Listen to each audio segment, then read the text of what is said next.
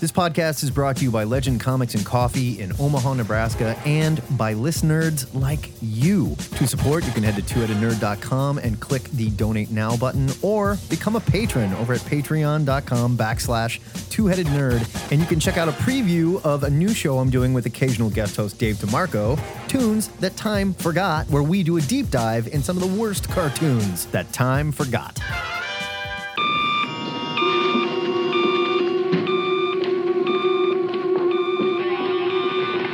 Yes? Ho, ho, ha, ha. Remember me, old chum? You jolly devil. Coming to you live from the Ziggurat at Omaha, deep below the metro area. Welcome to THN Cover to Cover. It's not our show, it's your show, and we do it every Saturday. Today being Saturday, December 19th, the last Saturday of 2020. We're almost out of this shit. It's not going to get any better. It's just going to feel different. So We're not. my name is Matt Baum. Sitting across from me, I'm the Internet's Joe Patrick. there he is. All right, here's how it works. Every Saturday morning from henceforth, we meet at 11 a.m. Central Standard Time. Matt and I will go live on the Facebook page and the Zoom. We might talk about the news. We might talk about some stuff we watched on TV or a movie we saw. We might talk about video games. We might just talk about whatever's on your mind. Yeah. Nerd stuff, folks. That's what we're doing. None of this half-hour preamble bullshit anymore. We jump straight to the action. We absolutely do. And we didn't tell anyone. So maybe they showed up at 10:30 and went, I guess they're not doing it this week because they're not jumping into our Zoom right now. Frank Cirillo's here. I saw him like the video. Oh, So did he? Well, get in here, Frank. Come on, man. He might not be like online, but he definitely saw the video. Oh, okay. Regardless, you can call us at 402-819-4894, or you can click our Facebook Call Now button, or just chat with us in Facebook Live if you want to get in on the action. If you can't be here live, that's cool too. You can leave a message at that phone number, or you can send an MP3 to twoheadednerd@gmail.com, or just, tweet at us live and while we're doing this. I don't care. Any way you want. It's fine. But before we open these phone lines, Joey, we need to reset our question of the week, and let's give these kids some themes and some bullet points on the news to talk about this week. Yes, all right. This week's question was brought to us by Trevor.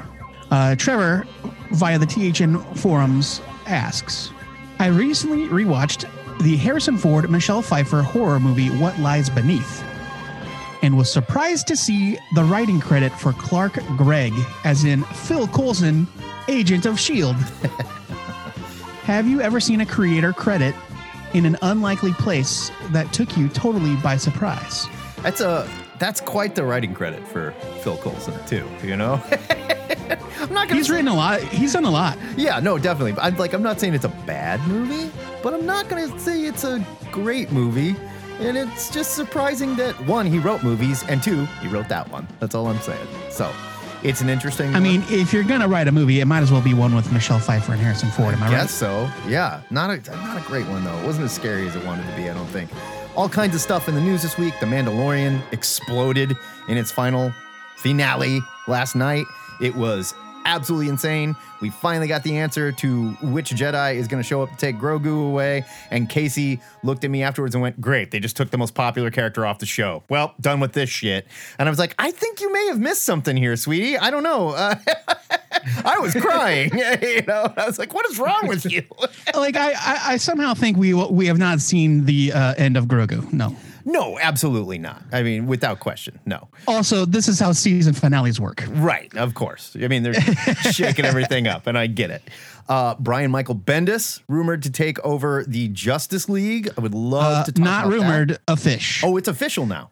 It went from being a tease on his Instagram to being confirmed by the DC solicits the very next day. So. Okay. I think typically they'll let him have that. Great job being real vague there, Bendis. We've also got Phil Hester coming to take over Superman with Joe's boy, Philip Kennedy Johnson. And I'd love to hear what you guys think of that. I've decided you're best friends. I think you need to make up with... Wait a minute. Is it Phil and Phil on Superman? Is that what they're doing? The two Phils. No kidding. Two Phils. I just put that together. That's so cool. Yeah, Phil Hester made a joke about them being related on Twitter. We've got Wonder Woman playing real quick here this week. coming to your television. Or you 1 can, week from today. Or you can brave the theaters with the COVID zombies and have a nice time coughing all over each other. They're going to do it in both places. Are you excited? We talked to occasional guest host Dave DeMarco, who already thinks it's too long. It's too long. 2.5 hours? Were you kidding me? I was like, Dave, you haven't seen it yet, man. I can't remember the last time a superhero movie was less than 2 hours and at least 15 minutes. Yeah, and they're telling a pretty big story here. You know, I mean, sure. What else are we doing? Yeah, and you get to watch it at home. What else are you doing for 2.5 hours on Christmas Day? Hopefully you're not hanging with your family because you're going to kill them. Real quick, Clark Gregg has 3 writing credits in Hollywood. What Lies Beneath, 2000. Trust Me, 2013. And the screen adaptation of Chuck Palahniuk's Choke, 2008. Did that happen? Was Choke a movie? Choke did come out, yes. I don't even remember watching it. Huh. And I really liked the book, but that book was gross. It was really gross. And unfortunately... what's her name from Community was in it? Sam Rockwell, Angelica Houston, Jillian Jacobs from Community is in it. I never saw it. Chuck Palahniuk went on to pal around with some Proud Boys, I guess, which kind of sucks. And now he just rips off his own most popular book in comic book form over more and or over less. And over. So, yeah. So what can you do? Well, let's get into it, kids. We got Mr. JD Got a Catch was first one in. I think he was a little upset that he didn't make it first last week and he had to wait. But that's how it goes. You get beat. You get beat. I'm asking to unmute you, sir, so we can beat you on the internet live in front of God, Superman, Yoda, and everybody. JD, how are you today? I'm good. Good. So I had kind of a reverse answer to the question, which was, so I was watching on Netflix. There was they did the holiday version of the Movies That Made Us. Yeah. And I was watching the one about Elf. Yeah. Where they filmed it in like an insane asylum, apparently. Yeah. But it was just that thing. Speaking of, I just watched this finale of The Mandalorian this morning, and it's like, do you remember that, like, when they made Elf, Jon Favreau was just that guy from Swingers? Yeah. Definitely. It's hard to think of a time when Jon Favreau wasn't the powerhouse director he is. Yeah, he had done Swingers and Made, and that was it. And nobody watched Made. Yeah, nobody watched Made. And then, and he was also, he was the angry linebacker in The Replacements. And, he had a handful of acting credits, too. I mean, he was the MMA boyfriend on Friends. Yeah, but I don't think he'd even been on Friends at this point yet. He wasn't even there yet. Oh, really? No, yeah. I mean, Elf was the early 2000s. Friends wasn't on the air that much past that. See, I didn't think he was on till way later, but maybe he was, yeah. No, Friends, I don't want to look that. I'm not sure about that timeline. Yeah, don't worry about it. But yeah, that was just kind of my thought on that. The only other surprising credit is realizing that the credit Tom Whedon on Golden Girls is Joss Whedon's dad. Really? Oh, that's hilarious. No shit? Yeah, Joss Whedon's dad wrote Golden Girls. No shit. That's crazy. Weird. So writing about women runs in the family, I guess, huh? Yeah. All right. So I found this, I ran across this really cool board game that I have kind of been lusting after for Christmas because they announced this in 2021. They're coming out with 4 Marvel themed sets of it. Have you guys ever heard of Unmatched? No. By Restoration Games? I don't know. No. Nope. But I know Restoration Games. They're a pretty big player, right? Yeah, and they do this in conjunction with Mondo. So okay, that's why I know them, because Mondo's been making some board games. And so the Unmatched system, it's a miniatures dueling game featuring fighters of all kinds, from page to the screen and stuff of legends.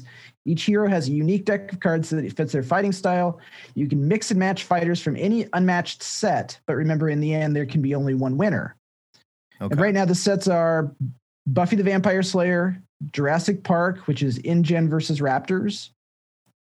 What? Bruce Lee. Really? Robin Hood versus Bigfoot.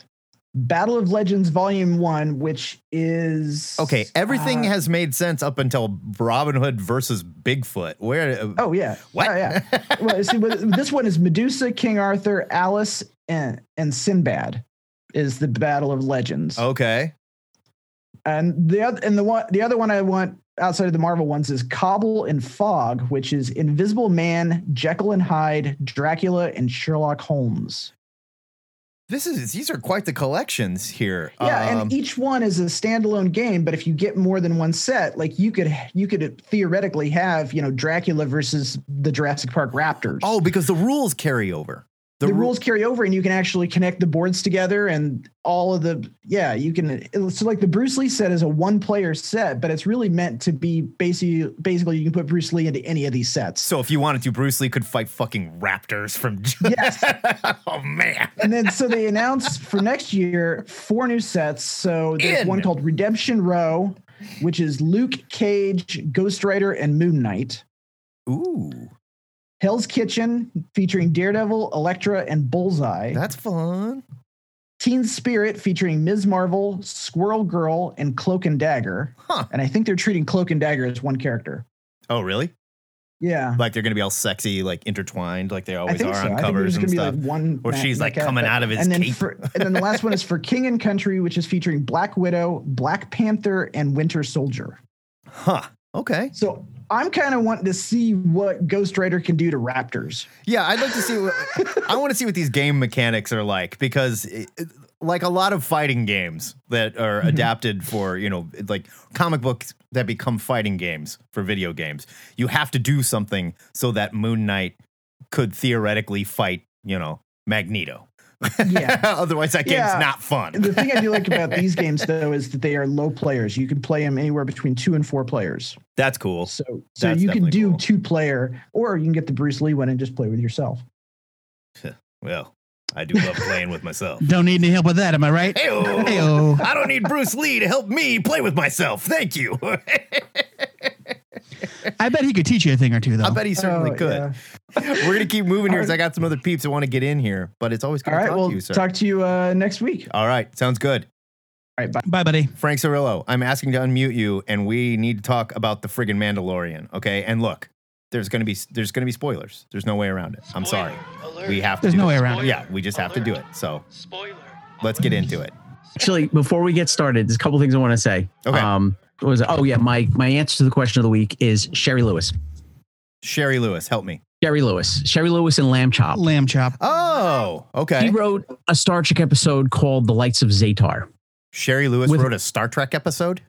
Yes, she did. Are you kidding She was a me? fan, and she decided she was going to write. Her husband was a writer in Hollywood, and she decided she wanted to write this episode. So You're she wrote the episode kidding me. Lights of Zatar. I Which, had no idea. It doesn't stand up as a great one, but it's okay. It's concept wise, it's okay. Well, I mean, if they let her write it, I mean, this is Star Trek. I mean, you got to write it, so it couldn't have been too bad. Yeah. Even the worst Star Trek episodes were still pretty fun. So of course, as soon as I start talking, the kids come back. So stop. You They gotta stop, love the okay? attention. That's being very rude. Hi. Very rude. I also want to mention. I'm sorry, Discovery. Oh, Discovery. Sorry. Okay, I was like, what? Discovery. Yeah. Holy fuck! I'm sorry, my head was in a different place at the moment. Yeah, okay, so I watched it last night and I loved it, but part of me was like, what the hell is going on? Is this guy like a Q or something? Like, what was Okay, that? now I had He's a very not. similar. I had a similar reaction, and I had to do some research. And This it is a direct. It is a direct. It's connected directly to the City on the Edge of thank you. Forever. City And on the Edge of Forever, the Harlan Ellison episode Yeah. from the original series, which I have to confess I have never seen. okay. Oh, it's really fantastic. It's just one of the touchstone moments of Star Trek.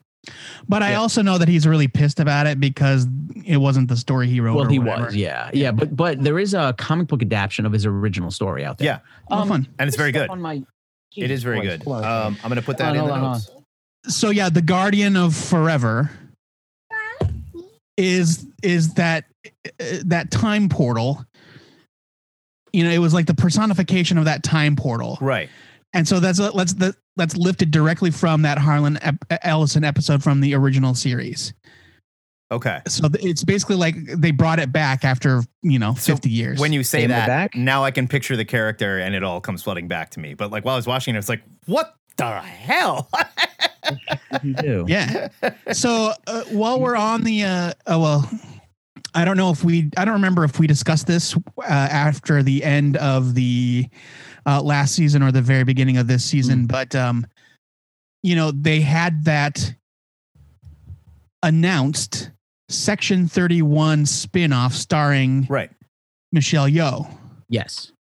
We did not But- discuss it, but yes, I'm aware of it. But then she ends up 900 years in the future, and then they never mentioned that show again. Yeah. And so everyone was like, well, I guess I was like, I guess that's not happening. Well, what Except I heard now Yeah, they've yeah. sent her back. Yes. And the other thing that I heard was that the people who wrote that episode, those 2 episodes, are the showrunners for this show that she's doing. Okay. So it was Alright. they wanted to kind of give her a little. It was one of Star Trek's backdoor pilots that they Sure, right, yeah. And could you guys please? So let's talk about the Mandalorian because I'm going to need to make this. You guys got to leave because I'm going to spoil. Yeah, this. so let's lay it out there. Huge spoilers. We finally spoilers. meet the Jedi that is coming to get Grogu, and it's Luke Skywalker. How do we feel? I was super excited about it because first of all, I was like, well, I kept thinking, well, maybe it's going to be Mace Windu. Yeah, Or right. maybe it's going to be Ezra Bridger because they had just introduced Ahsoka Tano. Right. And I'm like, well, maybe it'll be Ezra Bridger because they introduced, but then I started thinking, all right, so it's not Ezra Bridger because he's flying okay, anybody can fly an X-Wing. Apparently anybody can fly anything in Star Wars, you know? Yeah. But it, as soon as I saw that X-Wing, I was like, could it be, Luke Skywalker? As soon as I saw it, I was like, it's Luke Skywalker. No Well, question. Because nobody else shows up in an X-Wing. I was like, I was hoping it was going to be Mace Windu, but as soon as as soon as you saw that gloved hand and the green lightsaber, I was like, yeah, Luke Skywalker. yeah, Definitely no Luke. question. Well, now Mace dies though, right? Mace died in There's episode 3. Yeah, Mace There is is dead. this theory out there that he actually didn't die, that he's not dead. Well, that's all those theories that have happened to Star Wars characters that maybe they weren't dead always prove to be false, right? Yeah, sure. Right. See the end of this so episode. you never know. I mean, Dave Filoni loves the first 3 prequels, Yeah. And it would have been a great place to kind of like, let's put in Mace Windu, all fucked up, but it's Mace Windu. Yeah, I mean, And it that would've could have been fun. Now, I will say Luke Skywalker makes so much sense that it was almost definitely. too obvious. And I think that's why none of us predicted it. Because it's like, they're not going to do that. No way. So now I was here was my journey through that episode. It was so unexpected to me that until I actually saw the glove, like the X-Wing docked, he came out in the hood, the lightsaber was green, and still my mind is like, who is that? And then I saw the glove, the one gloved hand. I'm like, oh no, I can't believe it. I can't believe they're doing it. Yeah. Dude, I was jumping up and like- down. Yes, no, like in the best way. Like I was Yeah. I was so legitimately surprised. Yeah, my eyes teared Because up. I was just wasn't like, expecting it. I wasn't hands over my expecting them to face. do it. I had tears. I, didn't was think like, they would oh do no, it. oh no. It was like Matt said, it was like, it's too obvious. This Yeah. is too obvious. But then I was texting with Keith, friend of the show, Keith Binder, and he said, "Oh, I was really hoping it would be Ezra." I'm like, Keith, they are going to save that Ezra and Thrawn stuff for the Ahsoka show. Right. Absolutely. And you don't They're introduce, and if you drop that Ezra character in here now, is it going to have like as big a resonance as Luke fucking Fuck no. Skywalker? No. Luke, I thought Luke was perfect. It was just weird because I kept seeing these things like, oh, they're gonna get Sebastian Stan to play a young Luke Skywalker. Until he took the hood down, I honestly thought maybe it would be Sebastian Stan. Get out of I here. thought the same thing, and I'm going, okay, who's his body double? Then they only credited Mark Hamill Yeah. Yeah. as Luke Skywalker. Now, And I'm what did we think They of- just de-aged him. What did we think about the de-aging? Because It it's not didn't look perfect. exactly right. It wasn't perfect, certainly. No, but it was him. And Mark Hamill's voice has changed so much. Yeah. From being the Joker. I mean, from doing that Joker voice for 20 years, it's changed so much. Right. But they Now definitely he's down here all the time. they affected his voice too. They definitely tried to Yeah. soften it a little bit. Yeah, Which yeah, I mean, I don't have a problem with it. It makes logical sense that baby Yoda reaches out into space. How many Jedis really are still around and active and doing shit? probably Right. Luke and maybe a handful of others. And Luke is one of the most powerful ones now. Well, I mean, at the end of Return of the Jedi, as far as we know, Luke is the only Jedi. Right. And Leia, I guess. Right. But she hadn't started training. Yeah, right. And so like the more I thought about it, the more it could only have been Luke. Right. It just makes sense. The other thing that I loved, so go back to Rogue One. We finally got that scene of Darth Vader coming in and just whooping ass. We knew Darth Vader was a badass. We always knew it. But in the old movies, he's just kind of shaking the lightsaber around, whatever. We got to see him walk through and murder. I mean, it was like throwing dudes up on the ceiling. I'm Just getting like goosebumps. platoons of guys. Yeah. I'm getting goosebumps talking about And it. then when you see Luke take apart those stormtroopers, I was like, holy we finally shit. got that Luke moment. Because, like, sure, he flipped around in Return of the Jedi and stuff like that, but not like this. You go, like, coming in, force pushing, just hacking through these guys like they're nothing. After we saw how badass they we've were. never seen Jedi action like this. We finally got to see Master Luke whooping ass as a Jedi. And this show, was amazing. This show has done such an amazing job delivering on moments of long forgotten promise. Yeah. Right. So it first happens when Mando meets up with all the other Mandalorians and they all fight as a team together on that barge or whatever. And it was like, oh God, amazing. What an amazing fight scene. Oh my God. How can they top this? Oh, let me tell you how they top this. Yeah, right. They bring back Boba Fett. Well, and that's the other thing. They bring back Boba Fett. Okay, wait, before we speak about bringing back we'll Boba get to Fett, that. Yeah. Question. Do you think the Dark Troopers, now they mentioned that they're droids, but are they They're droids, full yes. droids, or do you think they have like some like human brain component? No, I think these are full they droids. said specifically in the episode that the human pilots turned out to be the weak part. Were the last weakness that had to be shed. Yeah. Okay. And so like I think they started off when they were first experimenting with Dark Troopers, they were like, yeah, guys in suits. Yeah. And they were like, nope. They no also good. went full Star No good, Wars boss. dubstep, and you don't go full Star Wars dubstep unless you're dealing with full on robots, right? Right. It's like, Yeah. wow. And so that second moment. Oh well, and that's not even to talk about the Timothy Oliphant stuff where they fight the crate dragon, but like they bring back Boba Fett, and before he even puts on the fucking armor, you're like, this is the Boba Fett I've been dreaming of my entire life. Yeah. He was amazing. Totally. He was, And now they spent however many episodes building up the threat of these Dark Troopers, and how even one almost obliterated Mando. Right. Oh, that was great. That was a great fight scene. It was awesome. And Luke comes in and just like tears them to shreds. But that's also like classic Star Wars bait and switch, where you're like, there's the bad guys, the stormtroopers are bad, they're really bad. Like, no, they're not. Look at them, they're getting wailed on. Those guys are bad. Like that's how you do it. Now, okay, so let's talk about the Boba Fett thing for a minute, because just last week we got this huge dump of new Star Wars and Marvel shows are coming up, and there's no Boba Fett title on there whatsoever.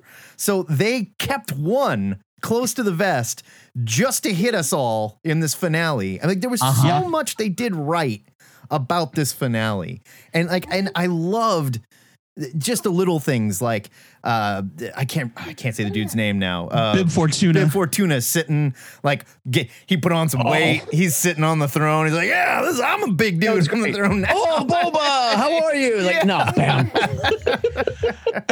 When Fennec, right? That's her name. Yeah. Oh, yeah. Oh, the Ming Now.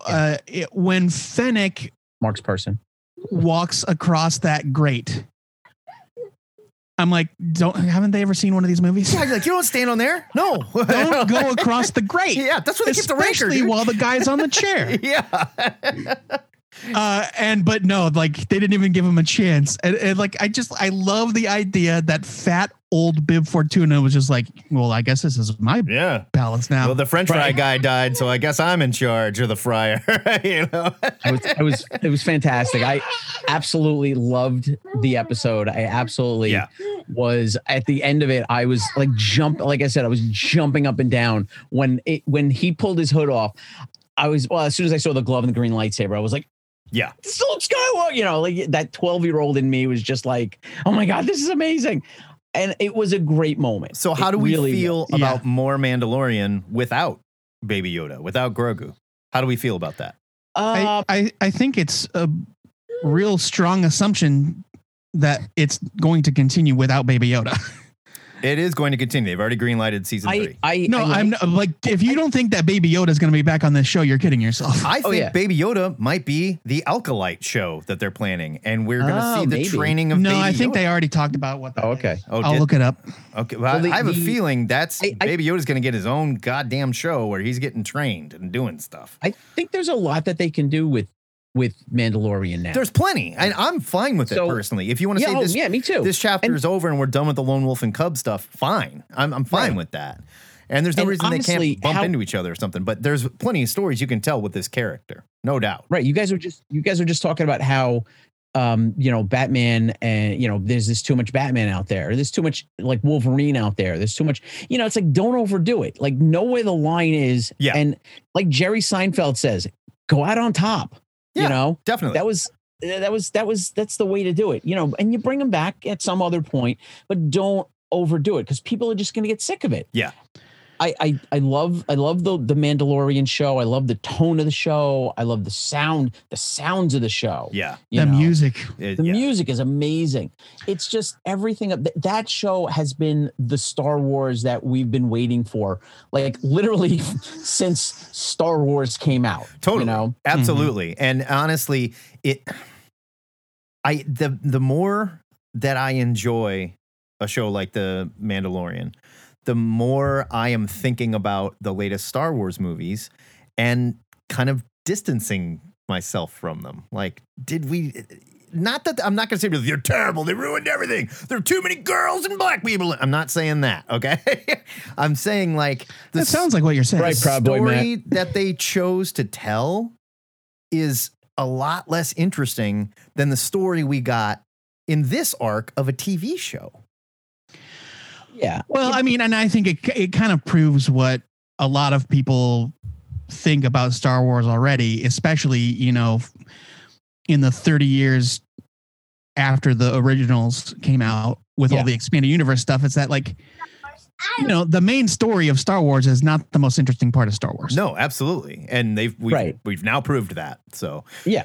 So the Acolyte, I did a quick search. Thank you, Wikipedia, and also David Robbins in the chat. Hardworking nerds of Wikipedia, huh? Yeah. The Acolyte takes place during the High Republic era, which was one of those new time periods that we haven't really seen yet. They legalized weed, and everybody's like, "Whoa, yeah, sure thing, man." You got a lightsaber, man. You'd be a lot cooler if you did. People were talking about the fight around, the volcanic fight that Obi-Wan and Darth Vader had at the end, like that's been talked about since Star Wars, since the original Star Wars. Absolutely. And so you know what? Like, we're sitting here saying like, oh man, there's a Boba Fett TV series coming. That could be a movie. We don't know. That could be another Star Wars one-off movie about Boba Fett because that was rumored. So why the hell not? Yeah, that's true. Yeah. Taika Waititi has an unknown project coming up that we know is a Star Wars spinoff. So maybe that's it. What if it's the Taika Waititi movie? That's what I'm saying. Frank, I'm going to mute you because we've got some other people that want to come in, but it's good to talk to you always, brother. Good talking to you too. Hey, Frank, bye now. Have a good one. David Robbins, I'm asking to mute you. Joe, keep going with your thoughts. Sorry. Patrick in the chat said something that never occurred to me. He was under the impression that Mandalorian took place after the Rise of Skywalker. He wrong. And so it really took him by surprise. Yeah.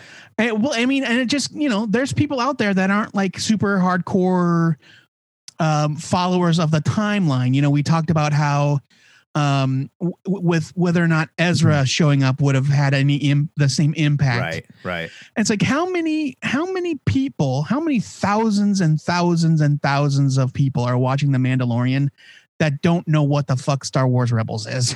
Right. Or not to mention that, how many thousands and thousands of people are watching The Mandalorian and don't understand that the Star Wars movies as they came out are not in order. You know what I mean? Sure. There's plenty of them. So, David, how are you today, man? Doing well, gentlemen. How you guys doing? We're doing good. We're just talking about The Mandalorian. I'm freaking out. Excellent. I assume you want to do a little of the same. I'm only about 9 hours removed from having watched Mandalorian because I got home late from work and watched it late last night. So I got to watch it, sleep on it. I love it. A couple bullet points quick. I got a couple of things I want to hit. Yeah. Number one, Mace Windu could still be alive. He was a Jedi Master. He got thrown out of a window. Oh, that's true. The last time we see him. That's true. And he like, if you don't think a Jedi Master could survive a fall, even if he just got hit by Force lightning, there's a possibility that we could see Mace Windu again. And communing with Yoda, he discovered a way to hide out from everybody by living on a planet that was completely full of life that he was hidden. Yeah. I mean, if Darth Maul can get cut in half and he's feeling much better, then Mace Windu can fall out a window. Yeah. Well, and I love what JD said in the Zoom chat earlier. He's like, at this point, who the fuck didn't survive Order 66? Yeah, it's very much last Kryptonian thing where he's like, except for all these other Kryptonians. Ki-Adi-Mundi, Adigalia, let's see, Aya Sakura, like none of them survived because we actually see them die. Yeah, we saw them. Yeah, but you know what? If you don't see them die on camera, and sometimes even when you do, soap opera rules. How about this? If you don't see a Jedi ghost, then you don't have there's no body. Like no ghost. That's right. Not That's dead. right. So. If you do not show up as a Force ghost, you could still be alive. Yeah. So I have an unpopular opinion here, and it leads into why I enjoy The Mandalorian so much. I actually enjoy Last Jedi for what Rian Johnson was trying. I love Last Jedi. I do too. Was what he was trying to set up and was unpopular and got undone in Rise of Skywalker. I was hoping that it would be that Rey is nobody. Yes, that Rey is not connected to the Skywalkers. That's what Kylo says as much. Yeah. Yeah. When they're doing their mind melds or whatever. And he's like, your parents are nobody. And they left you. There are also all these little hints. The kid that like reaches out and the broom moves into his hand and stuff like that. Yes. We get, the blind master who is force sensitive and shit. You're hinting that, hey, it's not just a family tree. It's not just midichlorians and shit. It truly is a force that surrounds us and binds us. And some people are just attuned to it, you know? Yeah, and that's the entire point of that movie is that anyone can be right. Like the very last second of that movie where they just hint that slave boy summons the broom into his hand. I was like, fuck yes. There you are. Bring it to me. Tell us Rey Rey can be removed. And he shows the rebellion ring. It's like, God damn it. And it makes her even more powerful, making her like the granddaughter of the emperor. That's just like, that takes away all of her license, basically. And absolutely. And the fact that she's a badass, like you just inherited it. Great. You're Michael Jordan's kid. That's why you can slam like that. Great. I mean, that's what I liked. That's what I liked about Last Jedi, leading into what I'm glad that they did with Mandalorian is that they took that Star Wars camera and turned it sideways. Yeah. Because that's what I always loved about the Rogue Squadron novels and the Young Jedi Knights novels. Yeah. And turn the camera, show me other parts of this world. I don't necessarily need every story to be about Luke, Han, and Leia, even though I love the Trinity. I don't need every story to be about them. I want to see different parts of that rich, rich world.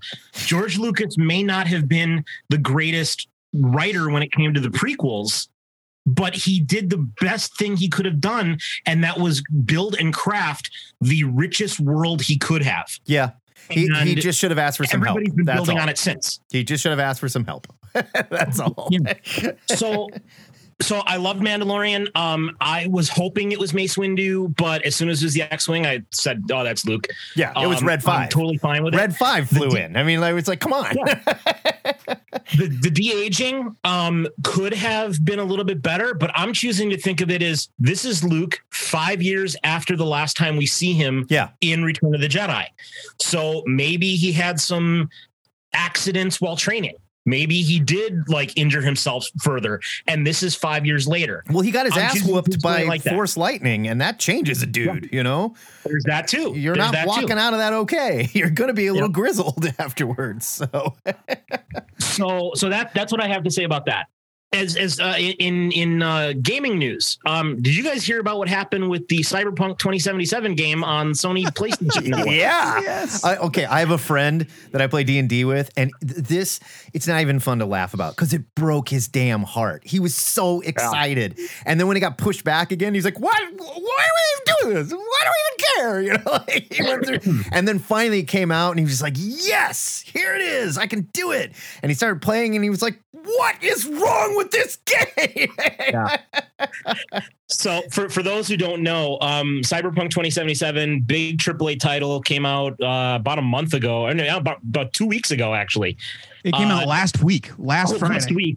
Last Friday. And it is so broken that Sony has pulled it from the PlayStation Network and offered anyone who purchased it via Sony to get a refund. Yeah. And there's legal ramifications too. Like they're going after the developers. Sony was like, you can't do this.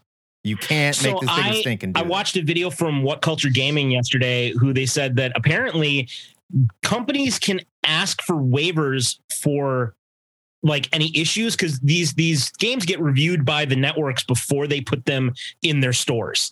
And the Sony network and I guess Xbox or whatever said, okay, there are problems here. And they said, that's why we're pushing it. They'll be fixed before we launch. And they weren't launched or they weren't fixed and it got launched and now it's just trash. Yeah. Like it apparently plays really well, but will crash repeatedly. Oh, yeah. Well, that's the thing. You launch this as like, it's one of the biggest games we've done, and it's got all this hoopla, and here's your new PlayStation 5 that it will break. So you just dropped money on a brand new PlayStation, the most expensive PlayStation to date, and they put out a game that makes it look like it's broken. Yep. Sony is going to kill them.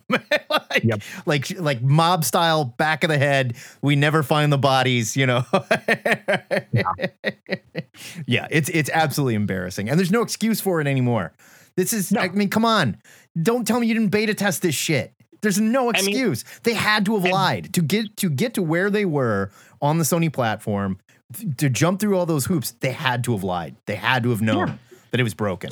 And they were trying to fix it on the fly. Listen, stop with your conspiracy nonsense. This game went through there is if you actually follow industry gaming news, this company has been criticized for putting their employees through what they call the crunch, which is just like unsustainable work hours, trying to get a game rushed to completion for release. Right. And the idea is it's the last big push before a game is ready to go. And what I've read is that there are so many, like, it's not that they did, like, new games are buggy always. Right. It's almost unheard of these days for a AAA title to come out and not have a huge patch on the first day. Yeah. And so, like, they knew that it was going to have problems. They knew it was going to have performance issues on one console versus another.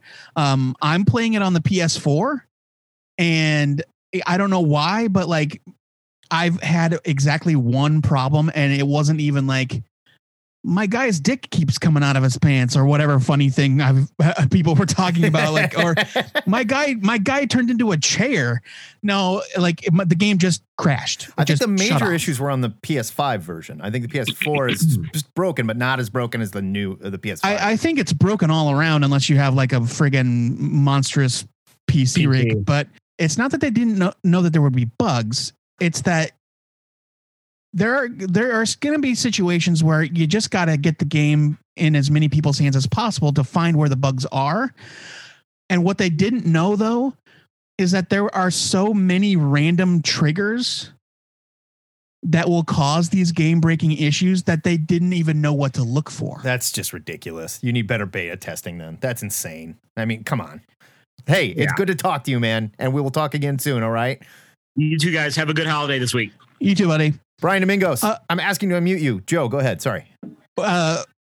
Frank in the chat just dropped a bomb. Apparently, Chris Pine is in talks to star in a live-action adaptation of Dungeons and Dragons.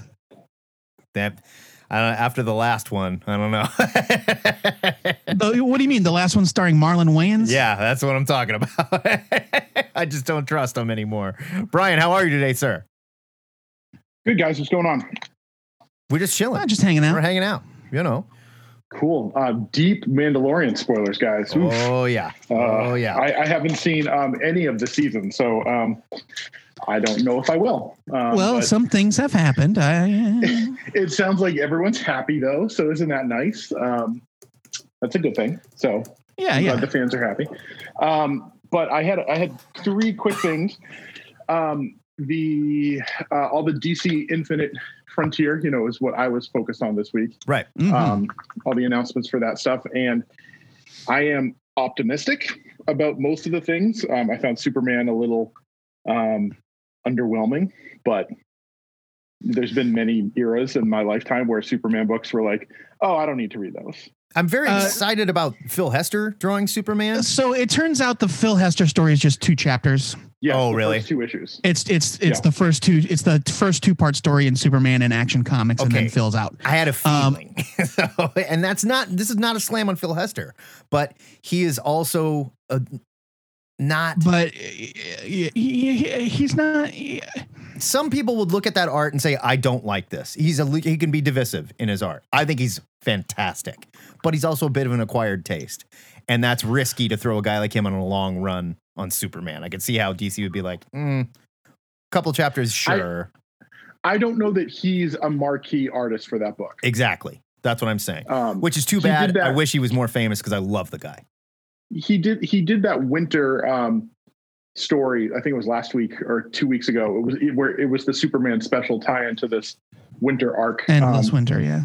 Yeah, and it looked good. It's funny. His Superman, I am always expecting the mullet because he was drawing that back in was it in Green Arrow where he sold the mullet? Yes. You know what I mean? So when they were flashing back to Ollie's funeral. Right. And Superman is standing at the grave with Batman, and he's got the mullet, and he somehow feels Parallax swipe molecules of Ollie's body off of his costume or whatever. Or like there was just like a wind that blew through or something. He was like, what? Right. So every drawing, I was like, does he have a mullet in that drawing? He doesn't. But it just, I was expecting the Phil. It's funny how that like 20-something-year-old memory is like in my head when I think of Phil Hester Superman. But I mean, he's a good artist, but not going to be them. I mean, but just like Philip Kennedy Johnson is not a name writer really. So yeah, he must have something coming. But so the regular, we were talking about this on the main show. DC must see something that we haven't. Well, Marvel as well. Marvel's giving him Alien. DC's giving him Superman. Right. I mean, so the new ongoing artist after this initial 2-parter, the Superman artist is Scott Godlewski, and the Action Comics artist is Daniel Sampier. Neither of which are marquee names. No, those are young. Those are young guys. Yeah. But Mikhail Janin is going to step in for some sort of thing later on. Okay. Yeah, if he was like the rotating every other arc or something, I'd understand. A 6-issue run from him or something. So what do we think about Bendis on Justice League? How do we feel about this? Patrick Kavanaugh is in our Facebook chat, just smashing Bendis. He hated Superman. He thinks the Legion is boring. What do we think about Bendis on JLA? I think the Legion is boring, but that's just because I don't ever. It's one of there's no book that I've given more tries to than the Legion of Superheroes, and it's just not something for me. Joe Patrick's going to break up with you understand, but I mean, it's just fine, not for me. Fine. That's fair. That's fair. But I don't know. I saw that like the team reveal for the Justice League on the cover. It looks fine. It's Justice League. Like it's going to be better than hopefully than the Snyder one. Yeah, I'm not worried the Snyder about that. movie, the Snyder comic. I don't know. I mean, I don't really care about David Marquez that much. He's not an artist that like I've followed. I love David Marquez personally. He's good, but it's like, it's not like, oh, that's somebody that like, I'd be more excited if like Howard Porter was the artist, but that's more like nostalgia from me than like a hot artist. But I think it's going to be fine. It's got Green Arrow in it. I like him, Black Canary. And it looks like I thought the least impressive thing about this entire thing, unfortunately, was the launch image of that, like the one-shot cover. By like, Dan Jurgens. It's Dan Jurgens and Michael Janin, and it is the most boring thing I've ever seen. Yeah. It's like, and that's how I feel about Dan Jurgens in general. It's like, he is fine. Yeah. Dan Jurgens is like, guy's a legend. He served his time. He's fine. He's a workman. But even like back then, like I always thought it was like, he's not he's dynamic, but like it'll like, he's like a natural progression of like the Sal Buscema group. Yeah. Like that kind of thing, but not that like elite cutting edge Jim Lee, Silvestri, Portasio, like that kind of like, we're going to do something you've never seen before. It's like, here's traditional Bronze Age stuff amped up a little bit. Jurgens was one of those guys that was younger, but still very much doing a very well-known style. Like he was looking at that old DC House style and improving it. He definitely was better, but it was still very classic. And I think he's one of those last classic guys. And I'm glad he's around. And I'm glad they still let him do stuff like this because it gives like a historical feel to certain things. Now, the one thing that I'm worried about, and the one thing that people are bitching about in the chat right now, when you put Bendis on a team book, like when he was on Avengers and stuff like that, when he was on X-Men, everybody can very much start to sound the same. When he was on his Superman run, I liked it because he could focus on Superman and give him a lot of personality. But I'm worried that he may just Bendis the entire JLA and we get another big group story where everyone's kind of snarky and doing their thing. We've introduced some new characters that are bad guys that Bendis likes to do, which are always kind of underwhelming, quite honestly. I will say, I like it is a valid criticism. However, the team books are not where you go for character personality. I agree. You know what I mean? Like, and it was something that in the Morrison run, there's asides where, it's Flash and Wonder Woman in the, it's in the Ultramarine arc where they're flying together. And he's like, I feel like I don't see anybody anymore. Like, it's like because all they do is big explosive things.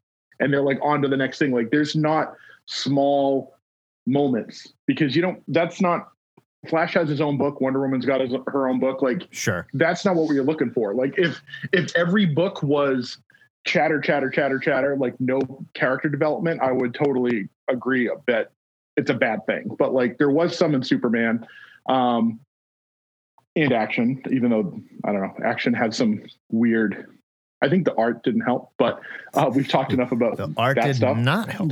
It specifically didn't help. The finale's coming up. Can't wait to see how JR Jr. goes out on top. Joe Patrick's pick of the week next week.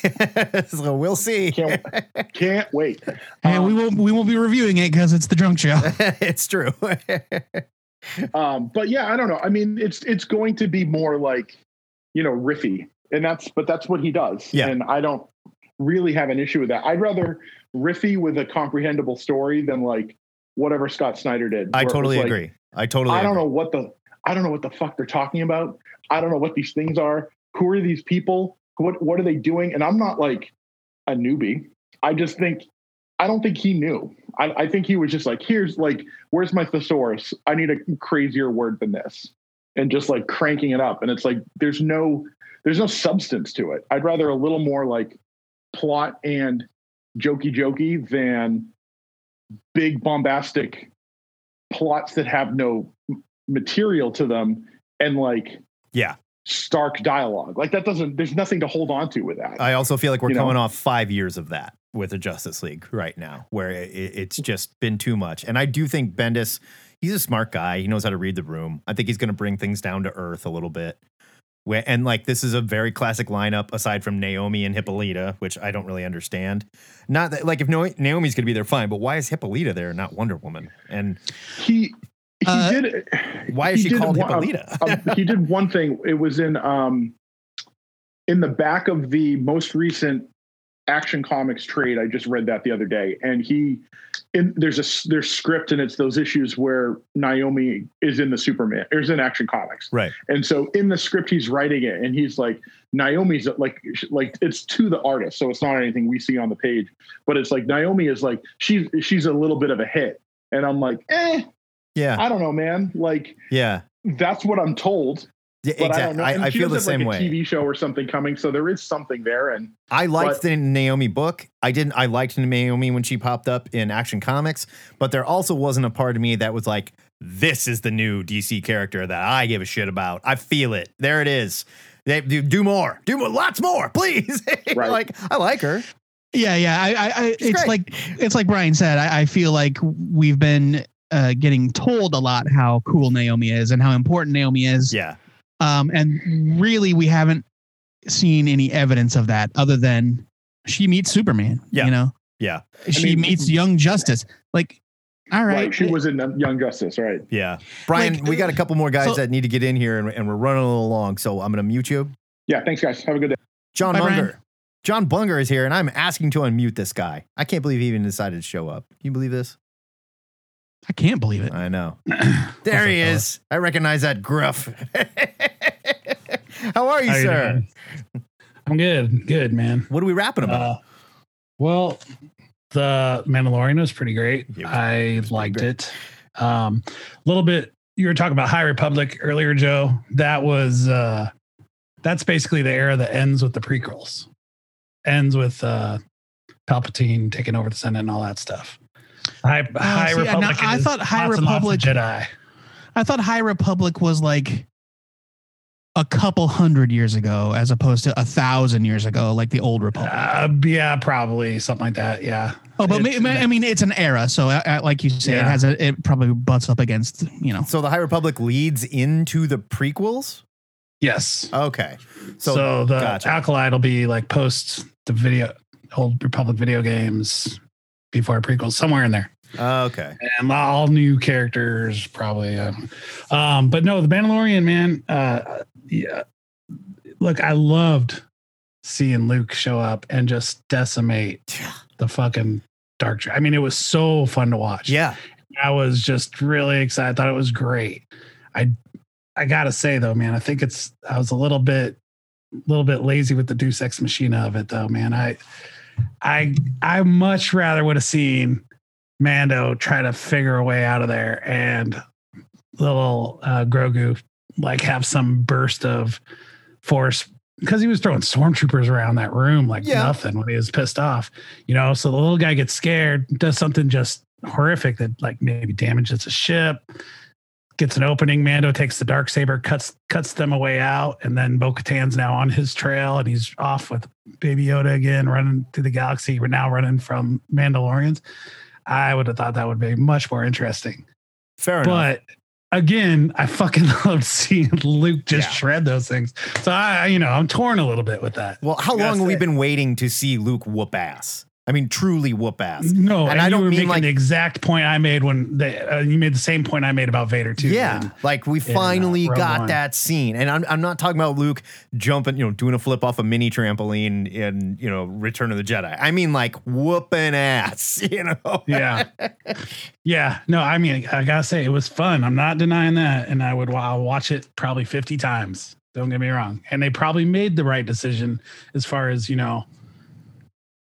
making money, keeping people happy, of course, and all that stuff. But, of course, it'd been, I don't know, much more dramatic. And anyway, but they did. It was a good cameo, and the cameo, if you want to call it cameo, and then bringing back Boba Fett. I mean, they did it really, really well. Yeah. It makes me think though about this Spider-Man 3 movie and how they're bringing all these guys in, and they're just like biting off of the Spider-Verse's success. and I cannot be any less interested in Spider-Man 3. Every time they announce another character they're bringing back, I mean, it's just so lazy. I want to see how it's handled.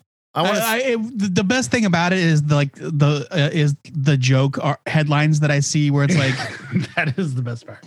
So and so reprise his role as a disinterested bystander in Spider-Man 3. I want to see how they handle it, and I have a feeling they know what they're doing, and I have a feeling that it is going to be a lot of short comical moments. I don't think we're going to see Andrew Garfield get more than 5 minutes of screen time in this movie. Right. Yeah. You know, I think that we're going to dance around these things. Yeah. I don't think it's going to be like this Care Bear stare of Spider-Man. No. You know, teaming up to save, like, I don't think it's going to be like this. They simply can't have a movie that is essentially the same plot as Into the Spider-Verse. No. Where he has to team up, you know. Yeah, well, yeah, right, yeah. I realize I give these guys a lot of rope, but I suspect it's going to be more like what Matt is saying, where he's just like tripping through the multiverse with Doctor Strange, and he sees all of this. Right, gets a glimpse of it. Or something's wrong, and the Flashpoint on CW where totally the Flash from the movie shows up. Yeah, totally. Yeah, you know, like him and Doctor Strange accidentally stumble into New York City just in time to see Macy Gray, perform at the parade or whatever. Yeah, John, it's excellent to talk to you, buddy. Love you. Good to talk to you. Have some happy holidays. We'll talk to you soon. Because we got, I believe this is Justin coming in to rap with us. Hi, buddy. Ooh, I got through. Yes. I got through. There was two of you trying to call at the same time, and you were in a war. And I'm not sure who the other person was, but you won. So. I won. Anyways, all right. So this is almost 2 years in the making. I tried to call you the other day because I was going to give you an out where you wouldn't have to do this over the air to the 6 people that are listening right now. But I can edit this show, so it's all right. Don't worry. If I don't like it, I won't make anyways. it. So it must have been last February, March, April, sitting in Krug Park. Phoenix Shad had just been shot.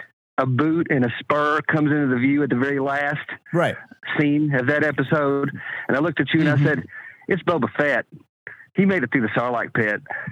Oh, and yeah. You looked at me and you said, no fucking way. I said no. There's never a way. It'll never, ever happen. I just want you to cop to everybody that I was right.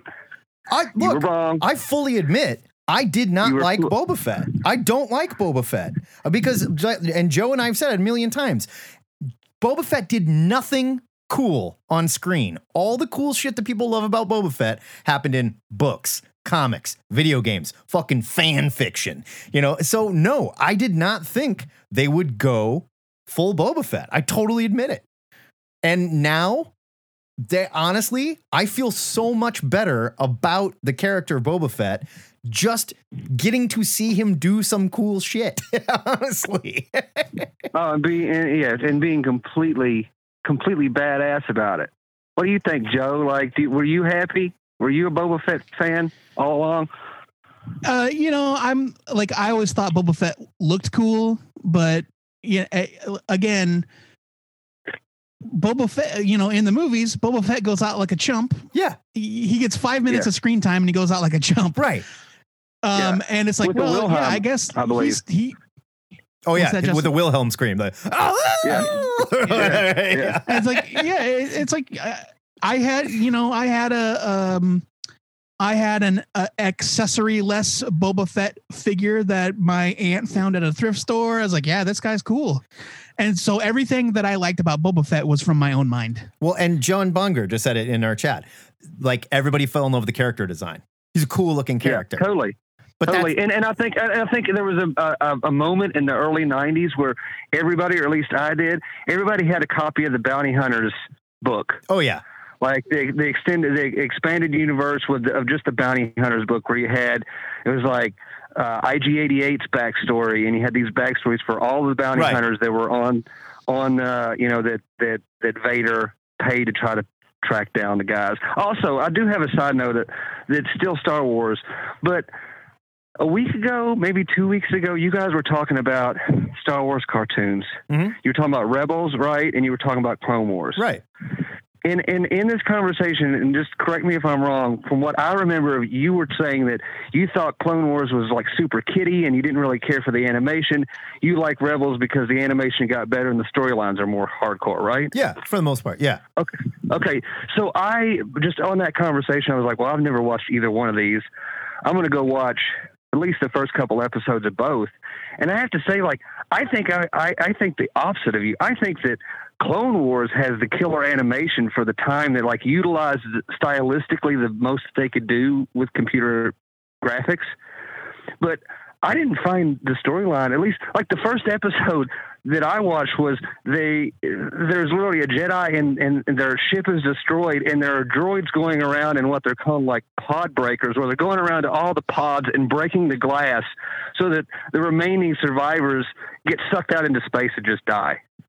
Okay, so that must have been later on in the series. This is the first episode of season 1 of Clone Wars. Yes. Huh. I don't remember. I mean, to me, it was like the most realistic. And then I watched the first 2 episodes of Rebels because they're kind of like a part 1 and a part 2. Right. And I found that to be the more like cartoony, like big hands, big feet, like kind of the way they went with the animation style. Definitely. Yeah. I mean, if you know what I mean?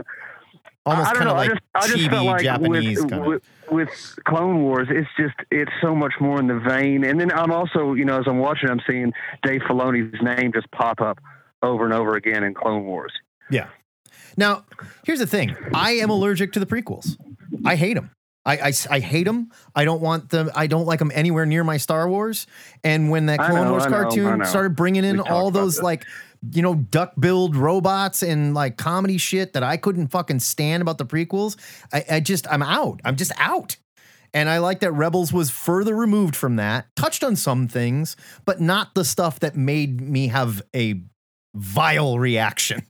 So all I would tell you guys is, and Joe, you may love it, and Matt, you may, but Matt, and I'm sure you probably gave this a watch through like the first year that it came out. Yeah. You guys need to go back and check that out. I was really surprised with how fucking much I liked Clone Wars. Fair enough. I mean, I tried to dip back into that 20 episodes you need to watch or whatever that Joe sent me a list. And I don't know. It just didn't do anything for me. But I don't know. To me, it's just, it has that same, like what everybody's been talking about Mandalorian. It has that same Star Wars feel to it. You know what I mean? Sure. And to me, that's pretty much what they've done is they were like, let's take stuff we know worked with nerds that know it well enough to know, but like the one dude was saying earlier, he doesn't know Star Wars. He doesn't really know Star Wars that great at all, and made him want to go back and watch it. So like they're pulling in people that don't really watch it, but then they're also getting the hardcore diehard fans with all the little like Easter egg shit, like the pearl and the sand dragon. Right. That was what you got from the game. When you killed the sand dragon in the Star Wars game, your reward was the pearl from the inside of that dragon. Okay. All right. Yeah. No, I mean, like they're walking a tightrope. Obviously, you got to give just enough to the hardcore nerds and just enough to the casual nerds and just enough to people that know nothing. But not be obligatory about it, like say The Last Jedi or Rise of Skywalker, right? Or any other movie where we just throw in some character names that nerds are going to be like, oh, I recognize them from the video game or the comic. I mean, that's not them at all, but I know their name. Like fuck off. What's the point? Yeah. And Joe, I agree with you earlier about what you were talking about with the Spider-Verse. Like, I think it'll be super tasteful. I don't think they're going to remake Into the Spider-Verse by any means. No, I don't think so. I mean, I don't know that you'll ever see, I don't know that you'll ever see all of them fighting. Like, I agree with you. I watched this big thing. I don't know if you guys have seen it. It's like a 30-minute Kevin Feige rollout of everything getting ready to happen in the Marvel universe. Where is that? Pretty much a preview of it's on YouTube. It goes all the way down to Miss Marvel. They show who they cast for Miss Marvel. Oh, okay. This was the Marvel. Probably from that Investor Day. Presentation. Yeah, and expect. And what I thought was really cool about that was where he literally said that WandaVision, Doctor Strange, and Spider-Man 3 are one story. Yeah, one essentially. overarching story. Yeah. Yes. So yeah, so I'm it's, really stoked about that. so it's not I'm gonna really be a stoked on all Spider-Verse. things Marvel. I think Disney's like actually kind of killing it right now. I totally agree. Absolutely. I do too. Justin, we got to I get do out of here too. because this show is too damn long as it is, but it's good to talk Yeah, to you. yeah, brother. I know. Thank you for admitting buddy. your faults. I love y'all. I love you too. Have a great one. We got Ryan Forrest here watching. Do you want to? I asked him if he wanted to talk. I said raise his hand, but he hasn't raised his hand. So Ryan, can you hear us? And more importantly, can you speak to us? Yes. Hello. Good morning. There you are. Hi there. Hello there. So there's Hi. Sorry, I didn't see you asking anything about me. okay. Yeah. I hate to come in on the tail end. I don't feel like I can add very much to it. I thought, like Matt, you and I texted this morning or last night. I thought it was the most obvious choice that it was Luke. Yeah. I just never ever thought they would do it. No, I'm the same way. And that's why it worked, because none of us were like gonna bet on Luke Skywalker. We were all betting on the dumbest shit in the world. Like people, Ezra, really? Well, I put all my chips on Mace. Fair enough. Because, you didn't see him die.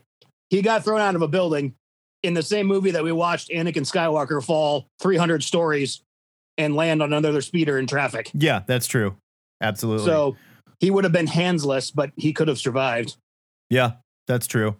I mean, I don't know. There was a lot of like weird, dumb ideas. And like Joe was saying, at the end of Return of the Jedi, as far as we know, Luke is the only Jedi out there that's not hiding. That's not like actively hidden away because they're so terrified of something that happened in those other movies. So it makes sense. It makes perfect sense that he hears him and shows up, as opposed to like people like even Ezra and Ashoka and stuff. They're not Jedi, so they wouldn't have even heard Grogu screaming, or whatever the hell he did when he sat on that thing. So I don't know. Yeah, I'll tell you, I might be more excited for the Book of Boba Fett than anything. Do you think it's going to be a movie or a TV series? I'm putting my money on movie. One shot Boba Fett movie. Well, if it is, then it has to be what Taika's doing, because nothing else is in the works, and there's no way they could keep that quiet. Yeah, that's my guess, because they announced unnamed Taika Waititi movie, and then the next week we get the finale where it says the Book of Boba Fett. That's got to be. Well, it's also December 2021, and that's when they are famous for releasing movies. Yep. Okay, now here's my thought. December 2021, that is a real fast turnaround. Unless they've already been working on. Yeah, unless they've been Taika's already been filming for a year.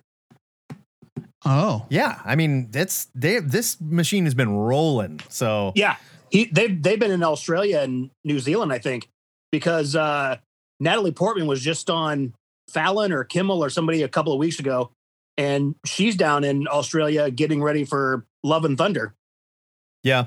And also you have this new technology where you can put actors alone in a room with a full background that they can change, add other actors, throw crowds in and stuff like that. So they're not, I mean, yes, COVID has limited things, but they're not as limited as we think they are when it comes to this new technology. So, well, I'll tell you, if I get a Taika Waititi Boba Fett movie, I might just melt in the theater. Totally down. 100% down. And honestly, I think a guy like Taika Waititi is perfect for something like that, because you're taking a character that is quiet and gruff, and you're going to need someone that can inject some laughter, some fun, some life into it. Otherwise, you're just following around this guy that doesn't talk very much and whoops ass, Yeah. No, definitely. I think we're all excited. Ryan, I'm glad you got in here, man. Good to talk to you. Yeah, thanks, guys. Have a good one. You too, buddy. Okay, let's get to these voicemails. Got a couple here.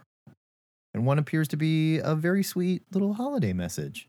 Oh, that's very nice. Nerds, I miss you. I wanted to call and say I hope you're having a good Hanukkah. That just ended, right? I hope you have a good Christmas and New Year's to come. It's been so long. I accidentally am caught up on something that's hot and new right now. I saw the Mando. I'm not going to spoil anything, but I will say this.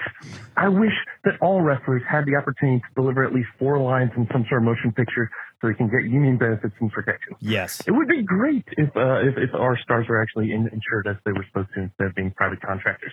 Answer for the question of the week for me is Brian Augustine. Brian Augustine was somebody who I liked. He wrote a lot of the comics that I got excited about at the end of the 90s. And a few years ago, I looked up some old comic that had signed at a Comic-Con in 1988 where Stan Lee was. And one of the people who signed it was Brian Augustine. He used to work for something called Troll Studios or Apple Studios, and he put out a title called Troll Lords.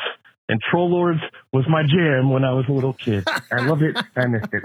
Other than that, I hope you're all well. I know Kettner's out there doing his physical rehab and therapy, so I hope everybody is healthy and well in the new year. Yeah, it's been a rough one, right? Yeah. Here's the next year, all right? Yeah. What a guy. That was Black Scorpion, the 3, since he didn't identify himself. Yeah. But yeah, he mentions Jim Kettner, our buddy Ket, who is recovering from surgery. He had an injury to his shoulder that was, he had an operation, I believe it was just yesterday, and it apparently went very well from what I've seen on the Instagram. Good. That's good news. And he felt well enough to call in and leave a voicemail. Oh. So speaking of Kettner, is that him next? Joe and Matt, what's up? It's Kettner. I haven't called in like a year, and I'm trying to get through to you guys, and the phone's not even ringing. Going right to your voicemail. That's who was fighting with Justin, I'll bet. I think this is still the right time to call. Yes, it is. But I'm also so behind on comics. I haven't read anything since the summer. But I have a lot of free time on my hands, so I want some reading recommendations. So I guess I'll just keep trying for the next 20 minutes. Hopefully I'll get through. All right. I hope you guys are good. I'll talk to you later. Bye. Quick reading recommendations for Brian this past year for the Ket Nerd. I would say I just caught up on 7 to Eternity, Rick Remender's book at Image, and it is fan-friggin-tastic, and I can't remember why I stopped reading it other than I think it just got buried in the pile. I would absolutely look at 7 to Eternity.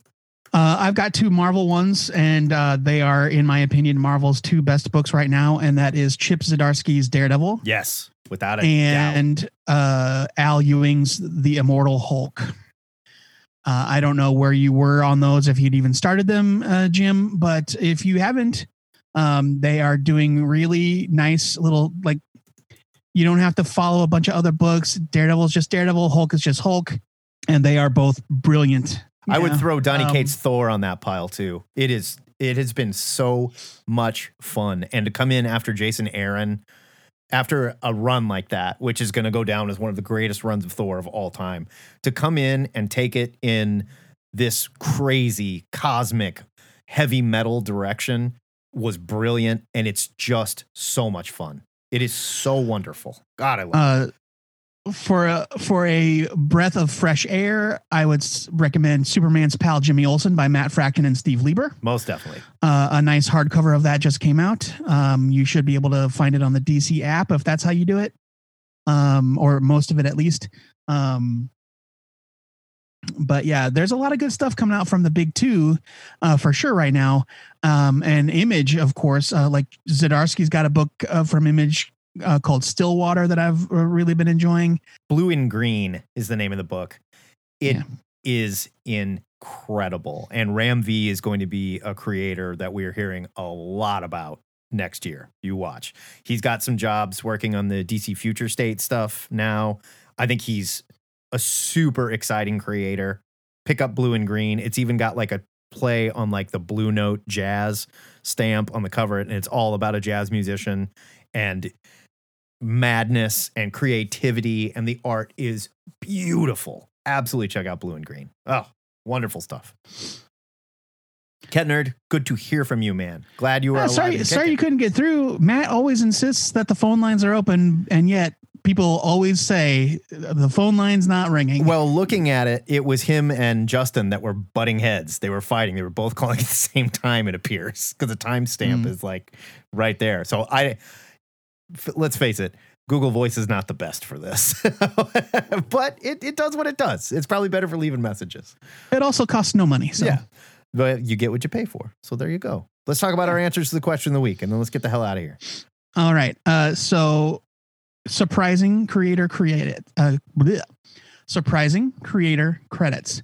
A name popping up in an unexpected nerdy place.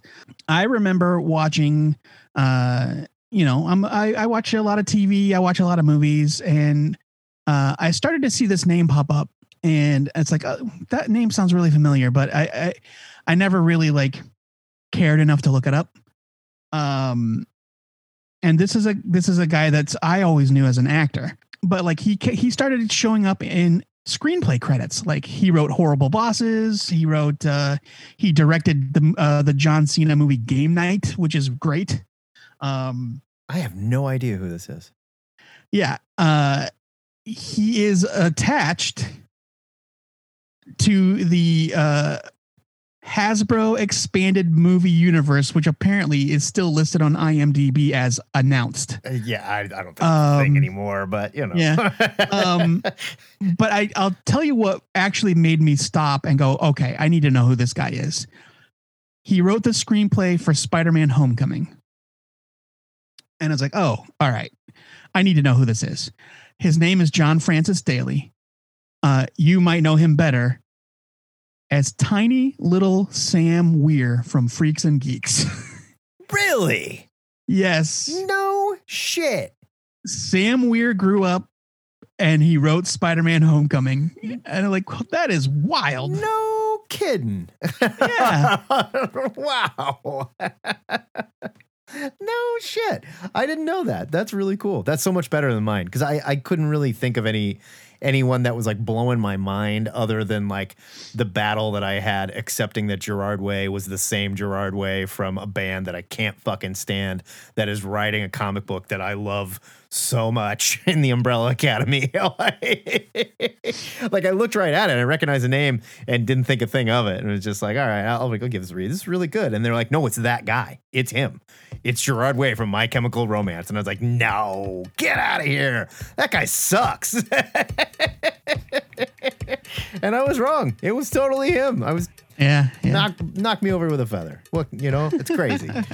All right, let's set up a new question of the week for these kiddies. All right. We got a new question here from Eddie via the THN forums. Eddie. Put on your tinfoil hats, lace some string on your cork boards, and walk around town wearing a sandwich board and is coming sign. What is your most, let's say, passionate nerd conspiracy theory? This could be in-universe comic storyline theories that were never confirmed. Okay. Or some of the back-end business deals we all know to happen.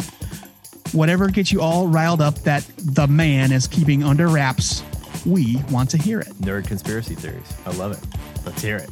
And the wackier, the better. Totally down. We'll do it probably New Year's Day. I don't think we're doing it next week, but we'll do it New Year's Day. So you got some time. Call us. Leave us a message if you can't be here live. 402-819-4894. Go to Facebook. Click the Call Now button. Justin Fletcher was on Facebook with the Call Now button and could not figure out that he can just click that to call us. I don't know why. God bless him. Now, please, guys, we do need new questions of the week. True dat. So please, we need your suggestions because I'm not creative enough to come up with something new every week. And honestly, they don't need to be big brainy stuff. Let's have some fun, stupid questions. Let's get in here, Anything you want. It doesn't have to be crazy, deep, who would whip who in a fight? Go. Let's argue about it, let's hear it. That'd be super fun. All right, we'll be back this Wednesday with the Hanukkah Drunk Show, but happy holidays, y'all. It's been a hell of a year. It's been a rough one. I'm glad to see it come to an end.